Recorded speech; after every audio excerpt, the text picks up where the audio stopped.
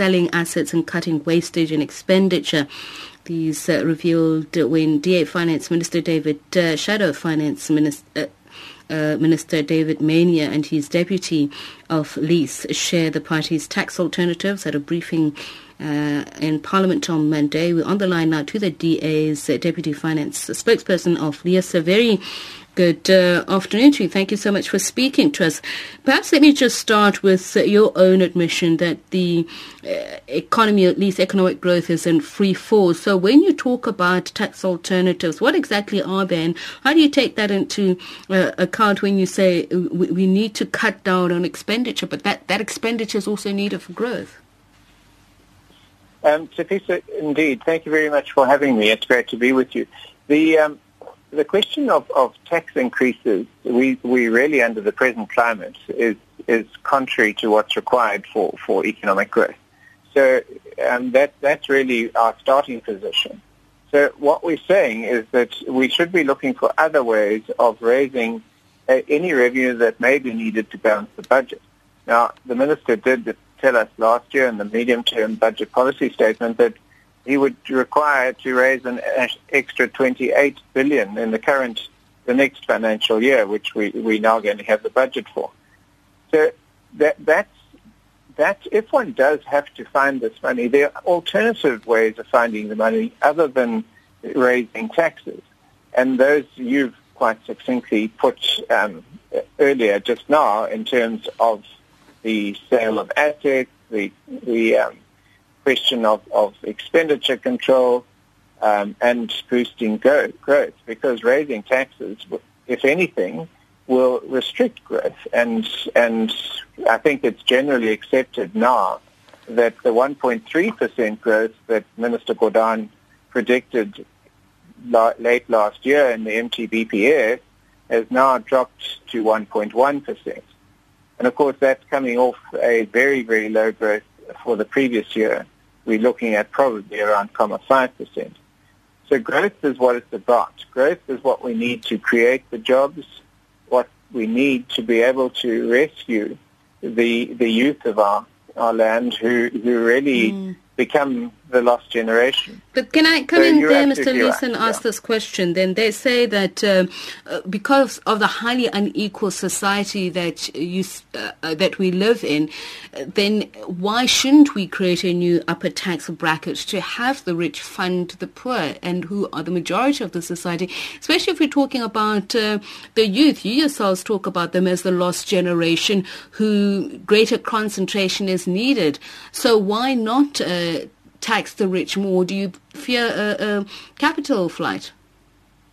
Absolutely, Tafisa, that's always a danger. And so one's got to balance additional taxes. And we need to acknowledge that South Africa is now one of the highest taxed nations in the world. So we already have a very high tax rate if one takes all the taxes we're subjected to. So to simply add another bracket on, which is a possibility that may come through tomorrow with the Minister, probably in the region of earners over 1.5 million rand a year and a marginal tax rate of 43%. But that's not going to stimulate growth. If anything, it's going to depress growth. So you've got to find ways of improving the growth rate, and those there are many, and not least of which is policy certainty, particularly in the mining industry, where there's just year after year there's this hiatus with policy, and so investment is running away, let alone coming into our mining industry. In terms of the regulatory regime, we need a lot less regulation, particularly in the labor market.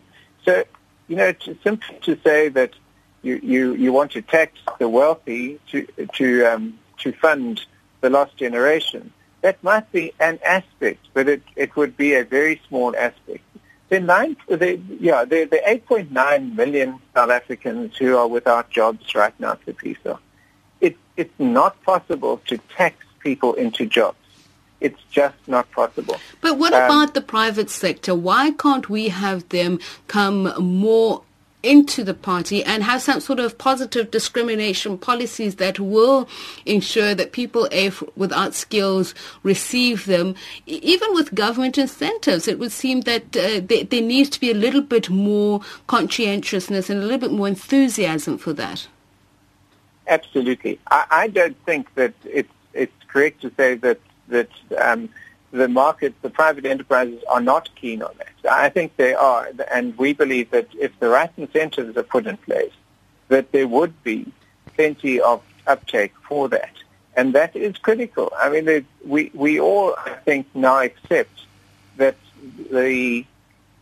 what's required in South Africa is not many hundreds of thousands of university graduates, but is a cross-section of highly skilled people who include university graduates, but include plumbers and mechanics and all sorts of other skilled people. And those are skills which industry is crying out for. They're desperate for those skills. So I have no doubt, we have no doubt, that if the right incentives are put into place, the industry will come to the party and will participate. And that would make a huge difference. But of course, we don't have that at the moment. What we have is quite the opposite over it. The last 2 decades, those kind of skill programs have been either shut down or have been made into something that really creates expectations amongst young people that they will get jobs. But when they go to the market, they find that their skills are actually not what's required. All right, thank you. And that's one of the problems that the SETAs have created. And there's another area that needs a really serious look at and probably shutting down altogether. I'm sure we'll continue the conversation tomorrow. Thank you very much, Aflies, who's the DA's Deputy Finance Spokesperson. What are your thoughts on this? Points for Pravin Gordhan?